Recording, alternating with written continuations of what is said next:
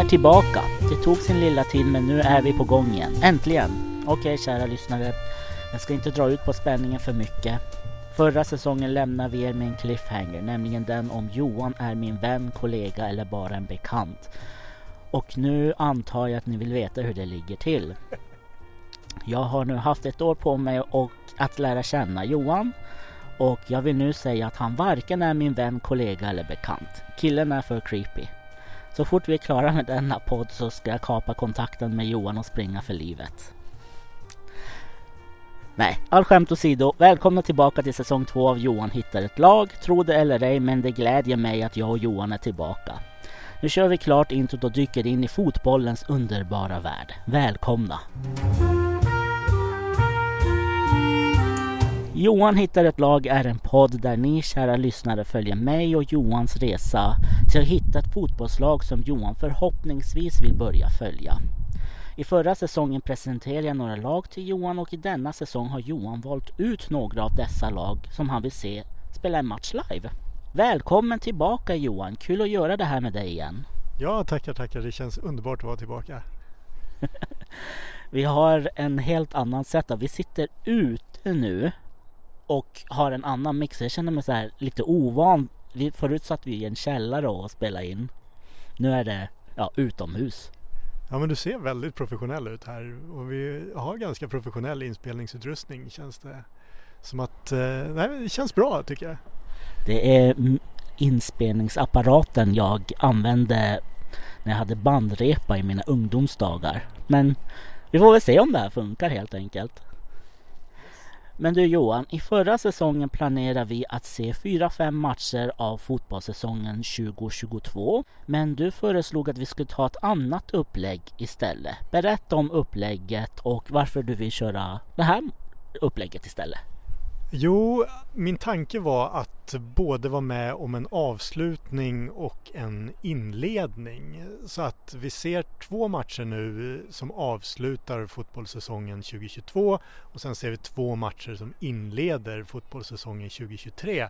Så får man liksom alla bitar av, vad heter den här kostcirkeln? Ja.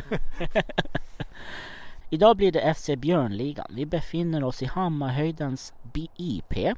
Några minuter kvar till avspark och i bakgrunden hör vi publiken från Tele2 Arena där Djurgården spelar match mot Häcken. Berätta, vad har känslorna om att se FC Björnligans sista match för säsongen? Alltså det är lite så här skräckblandad förtjusning eller vad man ska säga. Alltså jag är jätteglad att vara här. Det är hur fint som helst. Det är liksom allt jag har drömt om. Men det måste sägas, det har inte gått särskilt bra för FC Björnligan i den här säsongen. De ligger i botten av tabellen. De har inte så mycket att kämpa för den här sista matchen. Viña del Mar som de ska som de ska möta. Ligger 2 i tabellen, har flyt just nu så att nerverna är utanpå kroppen skulle man kunna säga. Ja, jag har ju inte följt FC Björnligan men det var ju en av de lagen med en tränare som var helt säker på att de skulle ta sig upp till division 5. Så det ska ju bli intressant att fråga vad som gick fel. Vad tror du? Ja, för det första så är ju den tränaren Omar, vår vän, som vi föll som furor för, har ju slutat i sommar. Så att nu prövar de sig fram med spelande tränare om jag har förstått saken rätt. Men vad har gått snett? Vi måste ta reda på det. Vi måste ställa några frågor här. Jag vill inte ställa FC Björnligan mot väggen men vi måste nog fråga ändå vad det är som har hänt. Men du har valt den här matchen. Ska vi ta en liten FC Björnligan sammanfattning och sen kanske du kan berätta för oss varför du ville se just denna match? Alltså, inför den här matchen så lyssnade jag på det avsnittet med FC Björnligan som vi spelade in i förra året. Och om ni kära lyssnare inte har hört det än så föreslår jag att ni pausar det här avsnittet nu och går och lyssnar på det och sen kommer tillbaka. För att att det sades ganska mycket bra saker i det avsnittet, måste jag säga. Jag blev väldigt glad när jag lyssnade på det, för att FC Björnligan är ju verkligen ett lag som har den här, alltså de kombinerar humor med allvar på ett väldigt tilltalande sätt. De har hållit på sedan 1973. De är bördiga från Kungsholmen där jag bor. Och de gör liksom väldigt, väldigt mycket rätt. Så att jag är fortfarande väldigt charmad av dem. Och jag gillar dem skarpt. Ja, jag med. Det var nog en av mina favoritavsnitt faktiskt. Och det var just han Omar som gjorde det så himla speciellt. Så vi önskar honom lycka till, men samtidigt vill vi veta vad hände. Ja, absolut. Precis så. Och idag ska FC Björnligan möta Viña del Mar. Jag vet inte om jag uttalar det rätt, men Viña del Mar bildades 2020 och de kom etta i division 7 förra säsongen. Och idag är de 2 i division 6. Laget är döpt efter grundarens mors födelsestad, vilket är väldigt charmigt tycker jag. Men hörni, varmt välkomna till Johan hittar ett lag. Nu kör vi!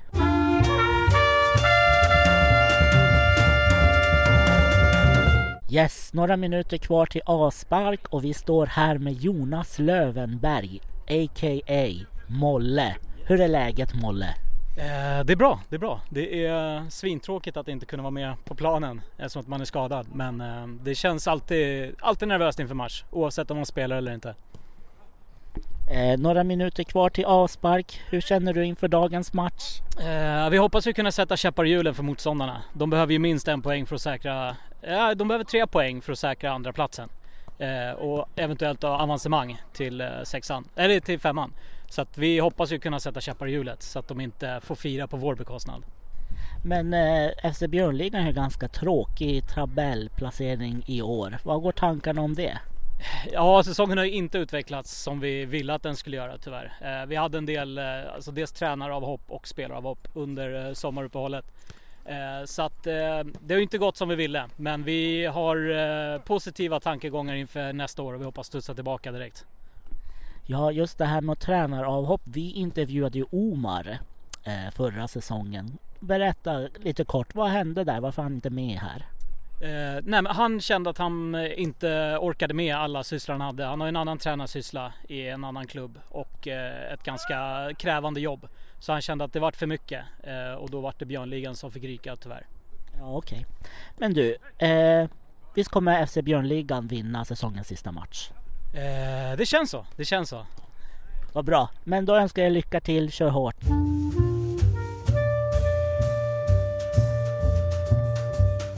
Sådär, nu har domaren blåst av, matchen är över, spelarna går mot omklädningsrummet och vi ska jaga upp Molle, lite andfådd ja. Spännande match, alltså det var kul att titta på, men ja, det blev förlust för Björnligan, 10-0 blev det. Men nu ska jag intervjua Molle och sen blir det en liten sammanfattning med Johan, så ja, nu kör vi.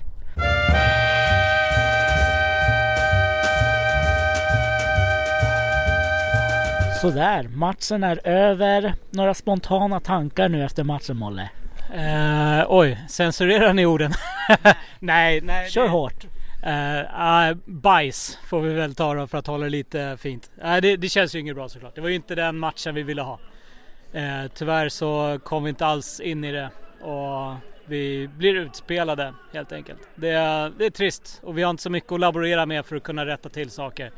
Så att det är vad det är. Det är bara att skita i den här matchen och se fram emot nästa år istället. Och vad kan vi fans se fram emot till nästa år av FC Björnligan?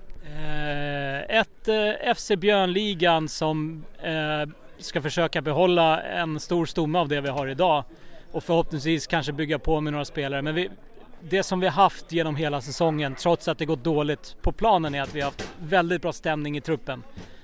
Och det är alltid kul att hänga med alla spelarna. Så att förhoppningsvis kan vi ta med oss det och bygga på det och studsa tillbaka direkt från 7an. Ja, men jag känner också det att stämningen var ju på topp ändå, trots att det blev som det blev? Ja, det var väl lite halvhårda ord i paus.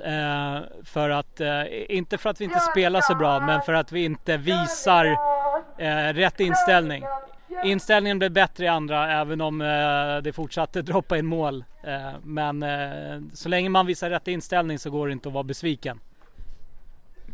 Men du, vi önskar er lycka till och vi kommer definitivt komma tillbaka och se er nästa år. Tack så mycket, det ser vi fram emot. Tack, hej. Tack för ikväll. Tack själv.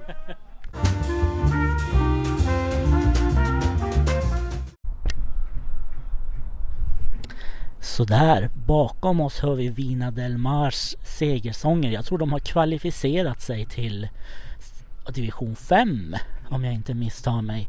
Men du Johan, nu står vi på mitten av fotbollsplanen. Det är bara du och jag här. Vad känner du spontant efter matchen? Blandade känslor skulle jag vilja säga. Det var otroligt roligt att vara här. Jag är väldigt glad att vi valde den här matchen. Det var jätteroligt att se, att vara med om den här händelsen. Men det gick ju fullkomligt åt skogen för FC Björnligan, så det var ju lite så här smolk i glädjebägaren. 10-0, det är ju nästan chockerande, för jag tycker inte de var så dåliga. Nej, det var de inte. Det är lite orättvisa siffror. Ja, verkligen. Men motståndarna hade några spelare som var lite för duktiga för division 7 tycker jag. Ja, alltså de var ju, Viña del Mar var det bättre laget liksom. Det kan man ju inte komma ifrån. Men Björnligan, de kämpade in i det sista tycker jag ändå. Och, nej. Division 6 är ju det här, nu sa jag fel till er. Men du, Johan, vad känner du nu för FC Björnligan? Är det här laget du kommer hålla på, eller vad har du för känslor och tankar? Just det här att vi skulle gå och se matcher i andra säsongen var en väldigt, väldigt bra idé. Jag tror det var du som kläckte den, så all heder till dig.